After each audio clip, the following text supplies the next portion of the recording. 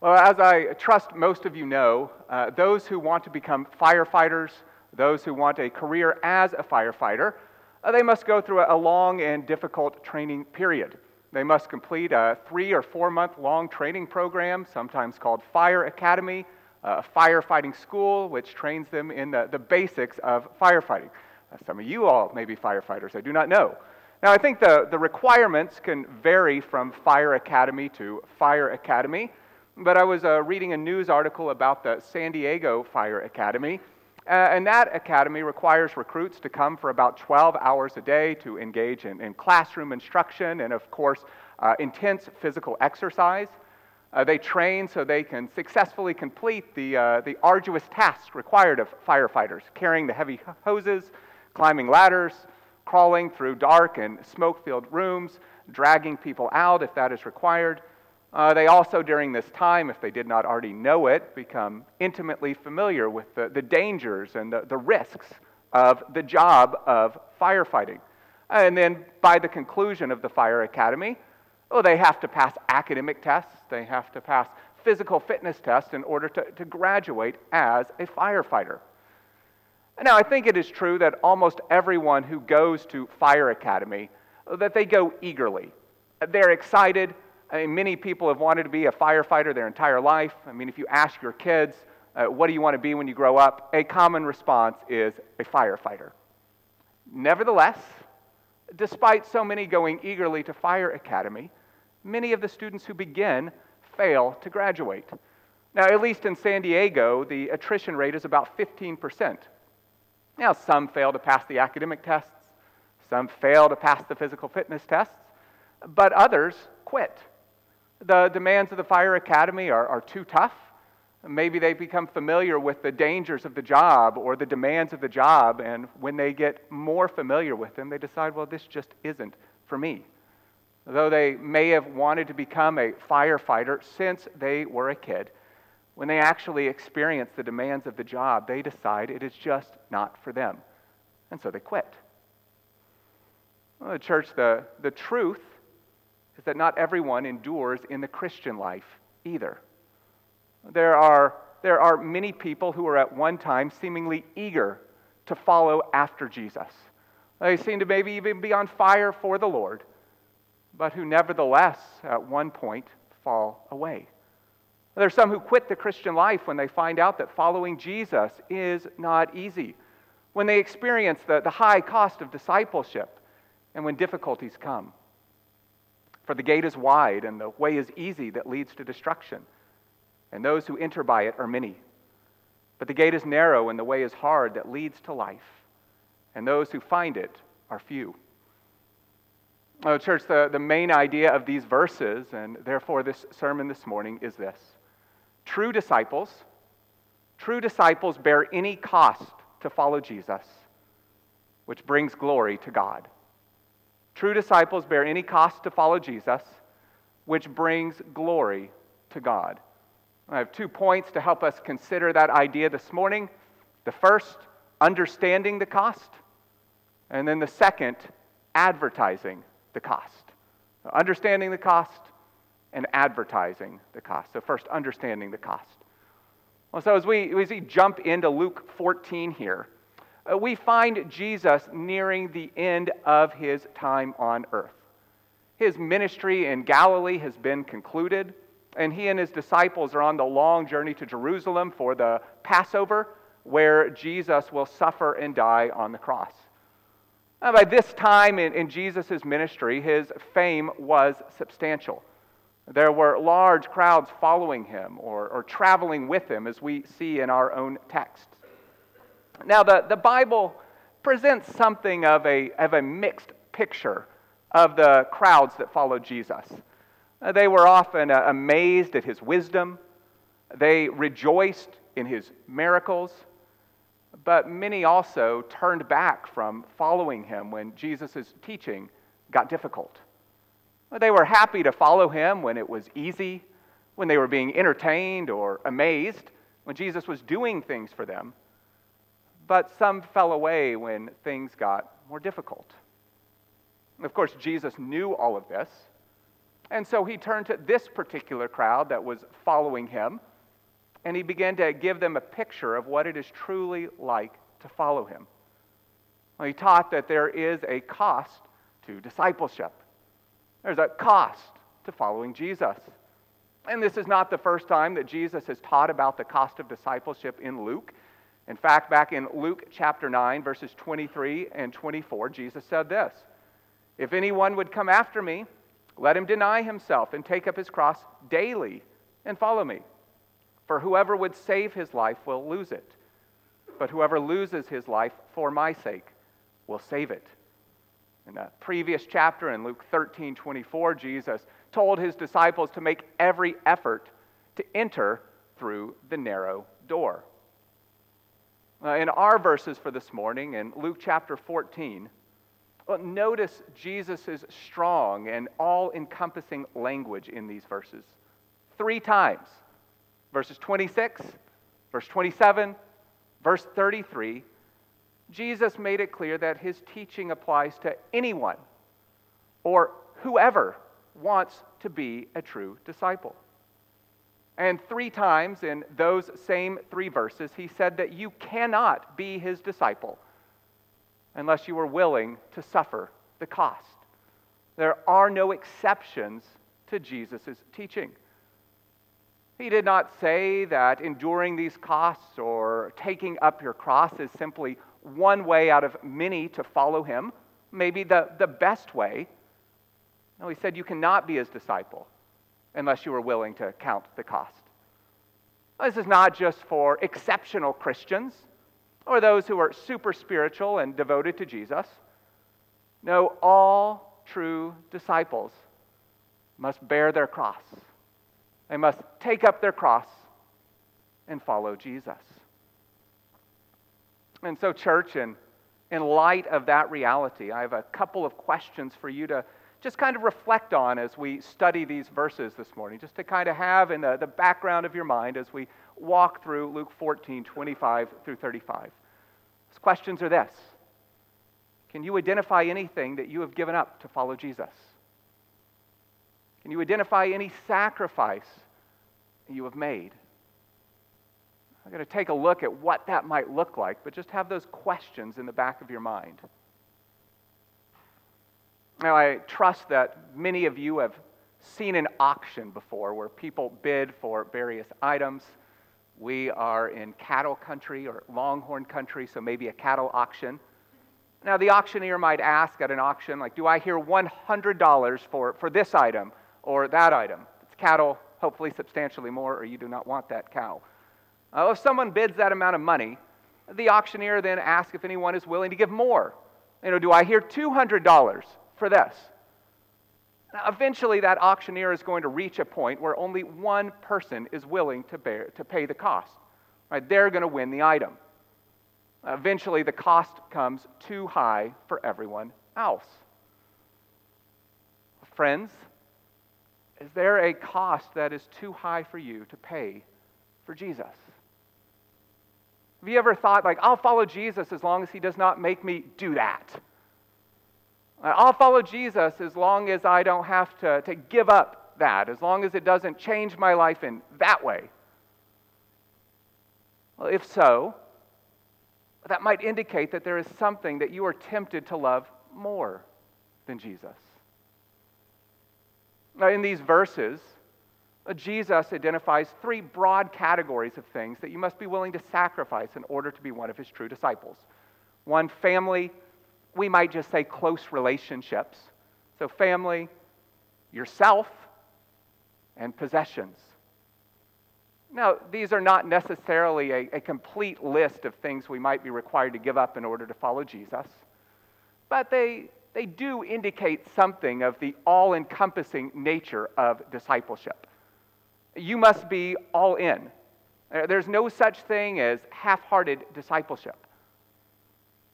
Now, that being said, I do want to briefly go through each of these categories that Jesus mentions in our verses and simply make a few observations and ask a few questions that might help you evaluate your own heart and your own life in light of Jesus' message here in Luke chapter 14. So first, let's look at family, or at least close relationships. Jesus said that you must be willing to sacrifice even your own family in order to follow him. Look again at verse 26.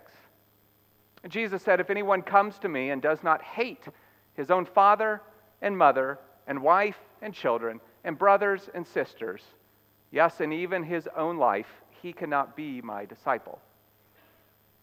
Now, I'm guessing you probably know this, but Jesus is not saying that you actually have to hate your family or friends in order to follow him. In fact, Jesus teaches elsewhere, as I trust that you know, that you're to love even your enemies. A heart that has been transformed by God's love is to grow in love for others, not shrink in love. But what Jesus is teaching here is that He alone must have your highest loyalty. He must have your highest allegiance. It cannot be to your family, it cannot be to your friends, and it cannot be to anything else. Well, this becomes abundantly clear if you consider Jesus' similar words from Matthew chapter 10, verses 37 and 38. This is what Jesus says there. "Whoever loves father or mother more than me is not worthy of me. And whoever loves son or daughter more than me is not worthy of me. And whoever does not take his cross and follow me is not worthy of me." Well, church, what might it look like to be more devoted to Jesus than your family? Well, for many in the Muslim world where we minister, placing faith in Jesus Christ might and probably will mean banishment from the family, perhaps even persecution by family and friends. The consequences can be severe. You must truly love Jesus more than family if you're going to place your faith in Jesus Christ and follow him from that background. We could think of any number of missionaries who suffered the loss of family members while taking the gospel to the nations. The famous missionary to China, Hudson Taylor, he suffered the death of his first wife and 4 of his 8 children while on the mission field. Well, at least some of those deaths were the result of the difficult living conditions they endured. Now, I trust he and his wife did not know that was going to happen when they left, but they had to know it was a possibility. But friends, what about for you? What might it look like for you? For some of you, it might look like a willingness to leave your family and friends behind and take the gospel to the nations yourself. It could mean for others that you eagerly support and encourage a child who is interested in being a missionary, though you might be nervous about the risks that they might incur. But those are real things to consider. I don't want you to be quick to dismiss those things, but I also don't want you to walk away from this sermon thinking that going overseas is the only way to be faithful to Jesus' teaching from these verses. That is certainly not the case. Friends, your devotion to Jesus might be shown in a willingness to share the gospel with your family members, even if you're not sure how they'll react. Maybe a father or a mother who is hostile to the gospel. Faithfulness to Jesus could mean that you're willing to even give up the possibility of having a family. You refuse to date and marry someone who is not a Christian because you think that faithfulness to the teachings of Jesus are more important. Kids and teenagers, following Jesus could lead you to lose friends at school. It could lead to the ridicule of others as you choose to live a life of holiness, as you choose not to participate in some of the things that your friends or your relationships at school may be participating in. Parents faithfully following Jesus, it could mean that you say no to your children. You say no to allowing certain destructive influences in the lives of your children, though all their friends around them are participating in those things. And even if you're afraid that by doing so, you might even just temporarily damage your relationship with your children. Oh, the truth is that you must be willing to make some relational sacrifices to follow Jesus. Whoever loves father or mother more than me is not worthy of me. And whoever loves son or daughter more than me is not worthy of me.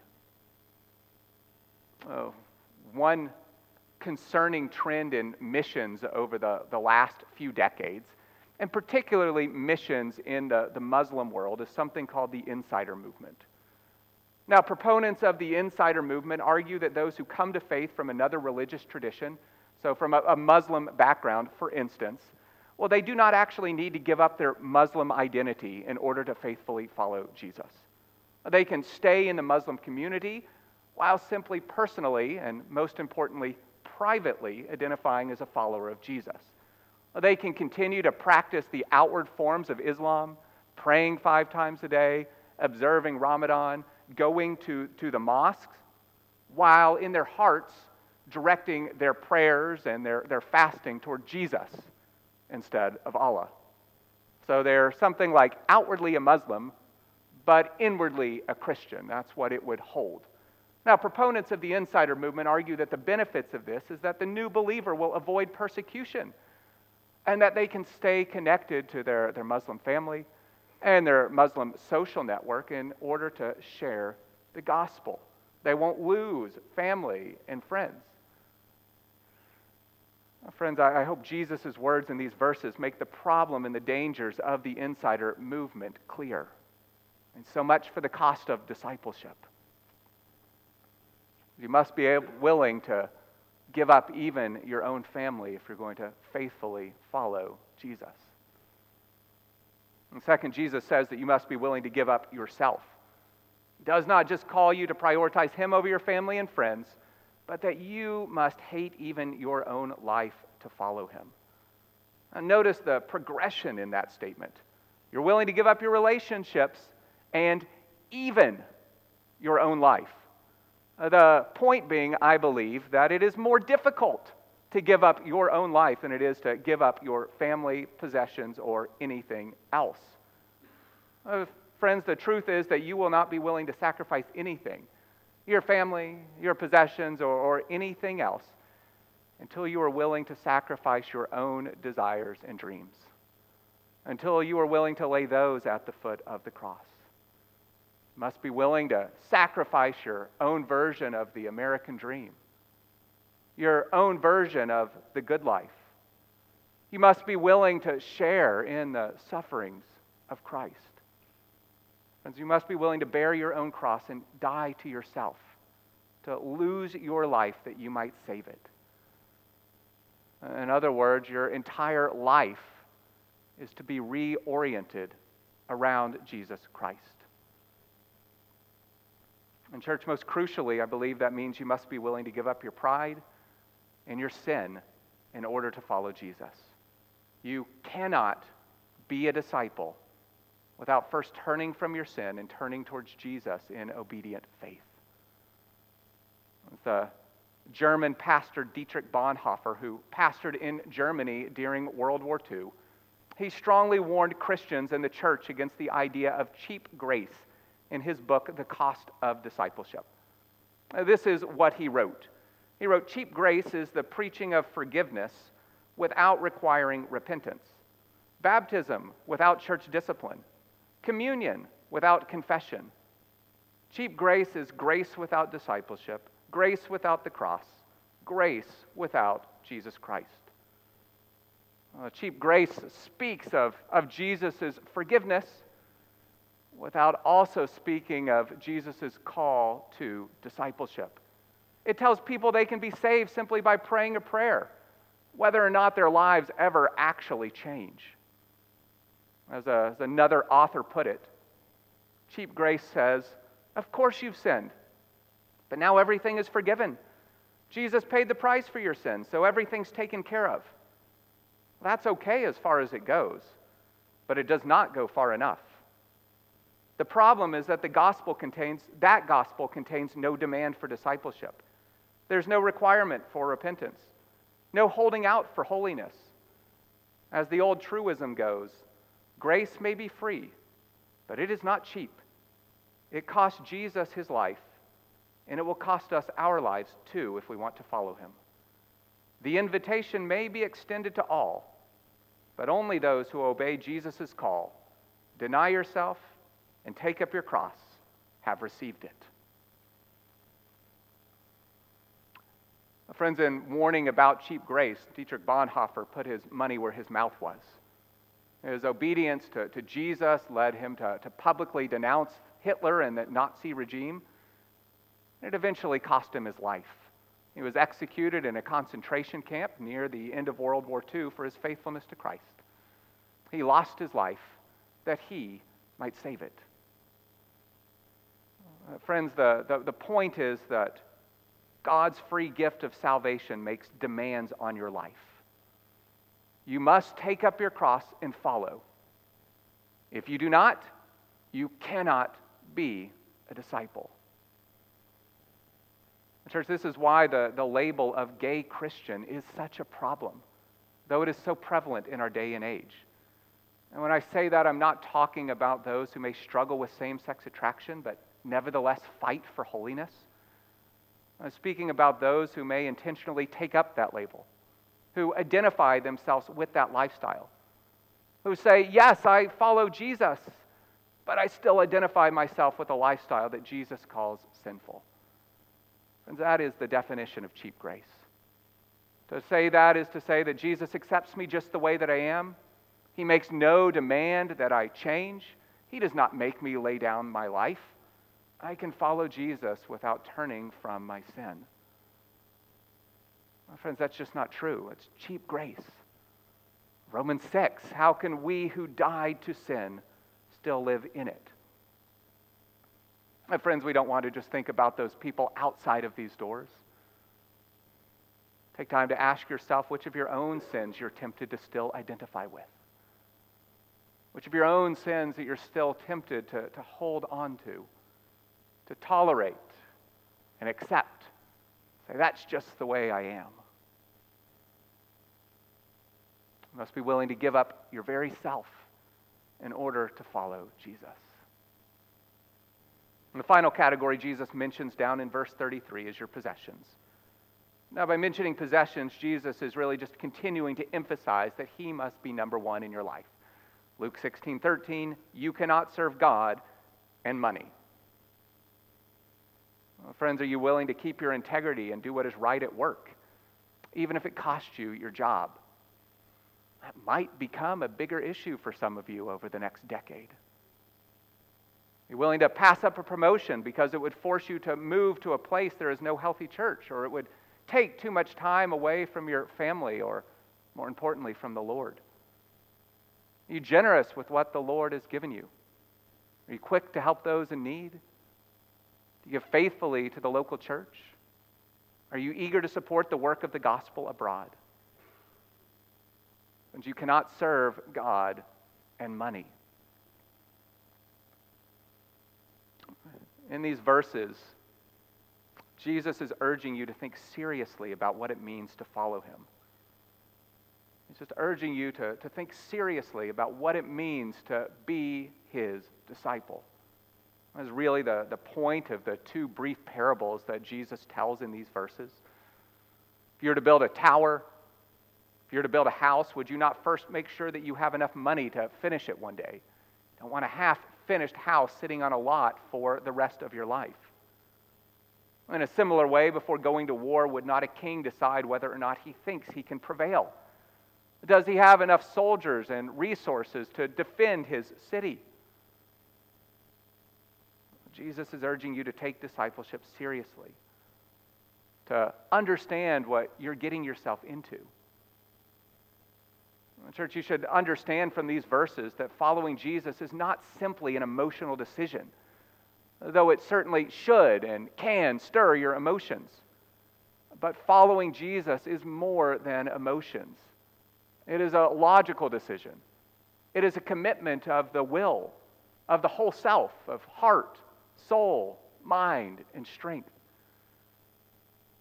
It's not unusual at large Christian events, a night of singing, tent revival, a youth retreat, for instance, for many people to make a profession of faith in Jesus Christ. The atmosphere of those events tend to lead people to something of an emotional high. They are surrounded by many others who seem to love and follow Jesus. And therefore, people often find themselves eager to follow Jesus and make a profession of faith in him.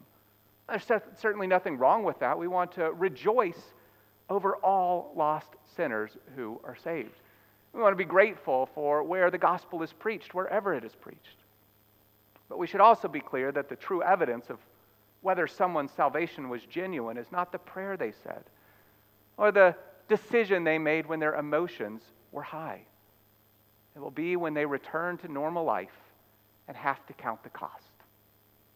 It's when the going gets tough, when they realize that following Jesus may lose them friends and popularity, when following Jesus does not seem quite as exciting as it did when they were away at their youth retreat.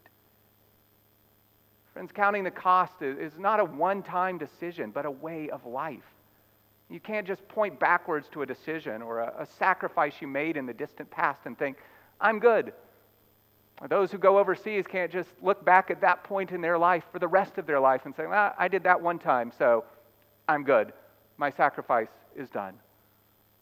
Now, Luke 9:23, if anyone who would come after me, let him deny himself and take up his cross daily and follow me.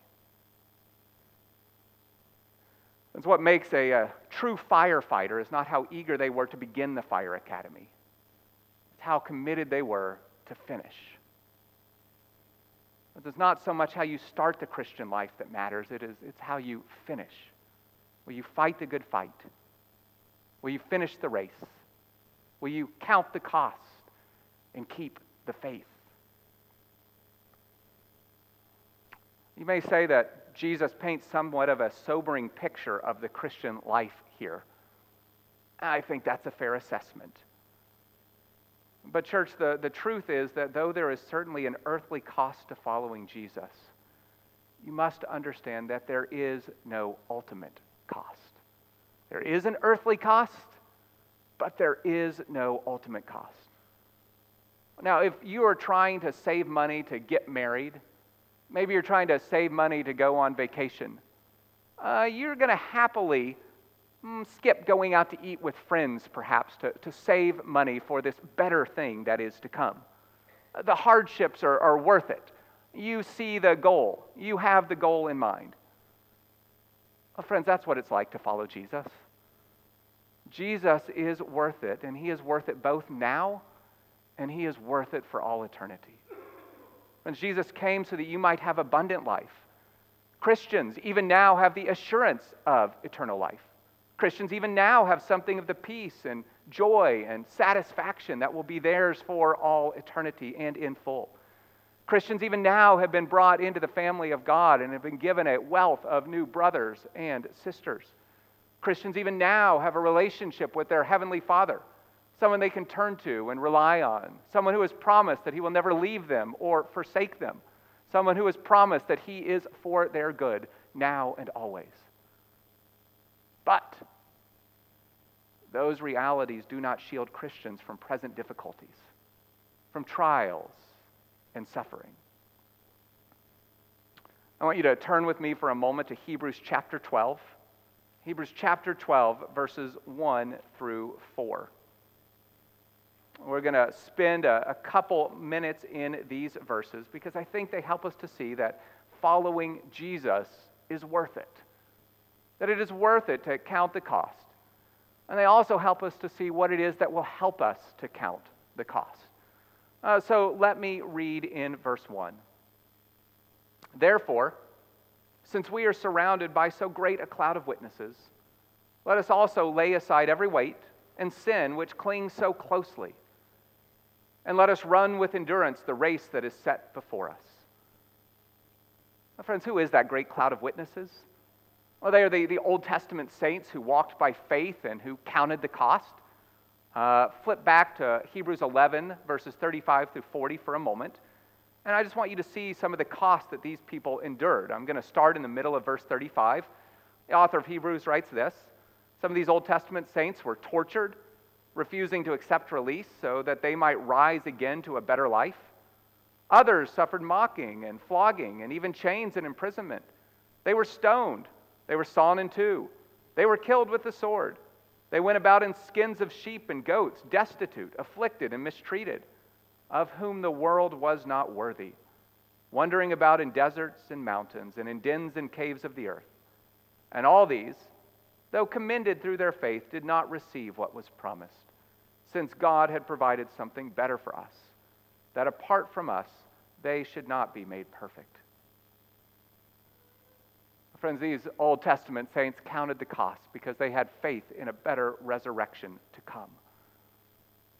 Brothers and sisters, though we are surrounded by this great cloud of witnesses, we have something far greater to look to than just their example. We get to look to Jesus Christ. We have a far greater reason and confidence in counting the cost than they did. They were looking forward to the Messiah to come.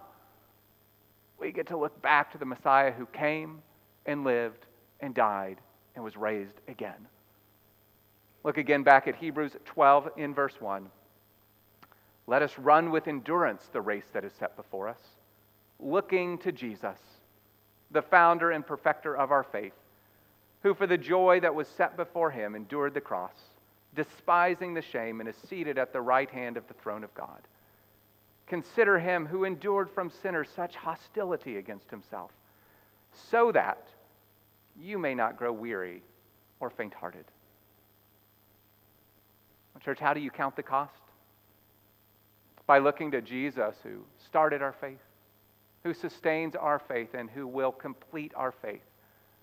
To Jesus, who is the supreme example of the faith. It was for the joy that was set before him, his future glory and his future reward, that Jesus endured the cross and he counted the cost. Well, he was pierced for our transgression.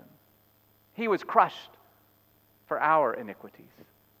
Because of Jesus, you have an imperishable and undefiled inheritance laid up in heaven. And so, church, you can count the cost and you can endure by looking to Jesus, who endured and suffered for your forgiveness. He died so that by faith you might live. Friends, the truth is that we do not have enough on our own to complete the tower. We don't have enough on our own to defeat the enemy. But we have Jesus, and he is enough. As it is Jesus who is sufficient for the task. What do you do when fighting your sin seems impossible? When it seems impossible to die to yourself or to give up yourself and follow Jesus. When you're ready to throw in the towel and give up. Look at Hebrews 12:4. In your struggle against sin, you have not yet resisted to the point of shedding your blood. You remember that you have not struggled so much against temptation and sin that you have shed your own blood. But guess who did? Jesus. Friends, he counted the cost for you. He shed his blood on the cross for your sin. So brothers and sisters, count the cost. Fight your sin. Die to yourself. Well, that's the first point of the sermon, understanding the cost. That brings us to the second, advertising the cost. I want you to briefly see two things in this final point. The first thing that in these verses, Jesus was honest about the cost of discipleship. He honestly shared about the cost of discipleship with the crowds and church. So should we. We should be honest with people when we share the gospel. Do not offer people cheap grace or just tell them that all their problems are going to magically disappear if they place their faith in Jesus Christ. You should be honest in your evangelism. Tell people that Jesus invites them to come and die to themselves. Is it worth it? Absolutely. But the Christian life is also costly. And Jesus' goal here was not to draw a bigger crowd. It shouldn't be the number one goal in Christian ministry either. There is a big danger in making it your goal to draw a bigger crowd. One way to do that is to remove the offense of the gospel, to soften the message, to present a gospel of cheap grace so everyone can go home feeling good about themselves. But that is not the message of the gospel. The gospel is good news, but the message of the gospel should not make someone who refuses to give up their sin feel good. Friends, we don't want to soften the hard edges of Scripture in order to draw a crowd. Now, the second thing I want you to see is that Christians, as Christians, we are to advertise with our lives that the cost of following Jesus is worth it. Look at verses 34 and 35. Salt is good, but if salt has lost its taste, how shall its saltiness be restored? It is of no use either for the soil or for the manure pile. It is to be thrown away. He who has ears to hear, let him hear. Brothers and sisters, our saltiness is our witness. We are to be the aroma of Christ, or you might say the seasoning of Christ to the watching world. Our lives, our faithfulness, and our good works are to give glory to God. Now, if we publicly demonstrate with our lives that we are willing to count the cost of following Jesus by forsaking sin, by patiently and joyfully enduring suffering, by loving our enemies and refusing to take vengeance on them when they might mistreat us, by being generous with our time and our money in a countercultural way.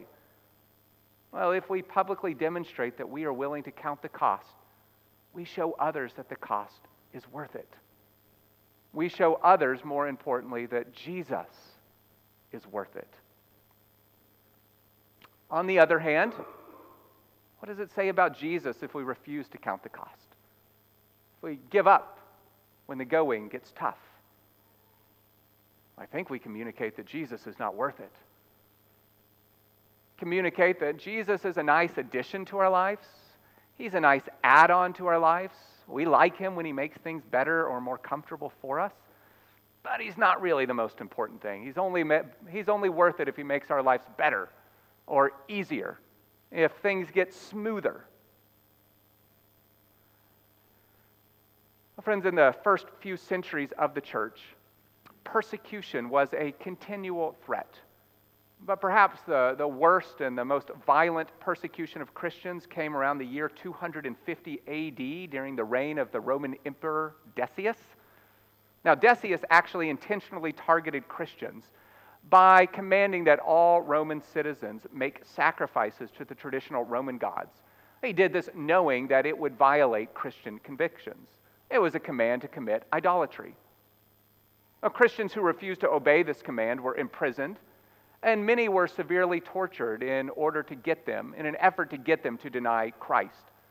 Now, many Christians refused to deny Christ, and many of those were martyred for their faith. However, there were many others who professed faith in Christ who then recanted or denied the faith in the face of such persecution. Now, some denied Christ quite quickly and readily. It really just took the threat of persecution. Others only did so after enduring severe torture. But many of those who ended up renouncing the faith later came to deeply regret it, and they sought to rejoin the church. The church had to decide what to do. These individuals had failed to fully count the cost. They had brought public shame to Jesus by denying him. Should they be readmitted to the fellowship of the church? The church eventually decided to allow those who renounced faith to return. But before they accepted them back into fellowship, they had to demonstrate genuine sorrow for their sin and renewed faithfulness to the Lord over a period of time. A shorter period of time for those who only recanted their faith after severe torture. A longer period of time for those who quickly gave up the faith in the under the threat of persecution. The church denying Christ is a serious thing. Failing to count the cost is a serious thing. If that is the regular pattern of our lives, we are not even fit for the manure pile, as Jesus put it. But I think the early church made the right decision to renew their fellowship with those who demonstrated genuine repentance. And after all, did not Jesus restore a sorrowful and repentant Peter after he denied him 3 times? Brothers and sisters, the sign of a true disciple is not perfection. There are times when you will fear man rather than God. There are times when you will be ashamed of Jesus before others. We could probably all go back through our lives and think of those times. There are times when you will feel like giving up. There are times when you will give in to pressure. There are times when your circumstances will tempt you to doubt, and you will doubt. There are times when you will give into sin. Though we have the Spirit, we still battle the flesh. The sign of a true disciple is that when those times come, and you fail to count the cost, you return to Jesus in humility and repentance, and you get up and you try again. Some firefighters who fail out of the fire academy on their first try, they come back and try again. They go home for a period of time. They spend hours in study. They work out more and exercise more to prepare themselves for the next time, and then they try again. Well, brothers and sisters, that's to be our attitude in the Christian life. We may not always pass the tests that God brings into our life, but true disciples seek to grow in the faith and to better prepare themselves for the next test to come. They seek to strengthen their faith. They turn to the Word and the church, and they turn to prayer. And they do this in the confidence that it is the Lord who will strengthen them to endure. They do it in the confidence that no one can snatch them from Jesus' hands if they are His. They do it knowing that He who began a good work in them will bring it to completion on the day of Jesus Christ. They do it knowing that they are not enough in themselves, but Jesus is enough. So they count the cost. Brothers and sisters, let's pray. Dear Heavenly Father, we do come and we consider these sobering words of Jesus in Luke's gospel. And Father, we pray that this text would sober us, it would humble us. But Father, we would not just leave discouraged. We'd leave thinking seriously about our lives and about the call to discipleship. But Father, we would leave with our eyes firmly fixed on Jesus, who is the author and finisher of our faith, who is the one who counted the cost on our behalf. And Father, we pray that we would look inwardly at our hearts, we would confess our sin. And Father, we would recognize the things that we have been clinging to too tightly. But Father, that would not mire us in guilt and shame. Lead us to come to the foot of the cross. Father, to rest in the mercy and grace that Jesus offers. And we pray this in Jesus' name. Amen.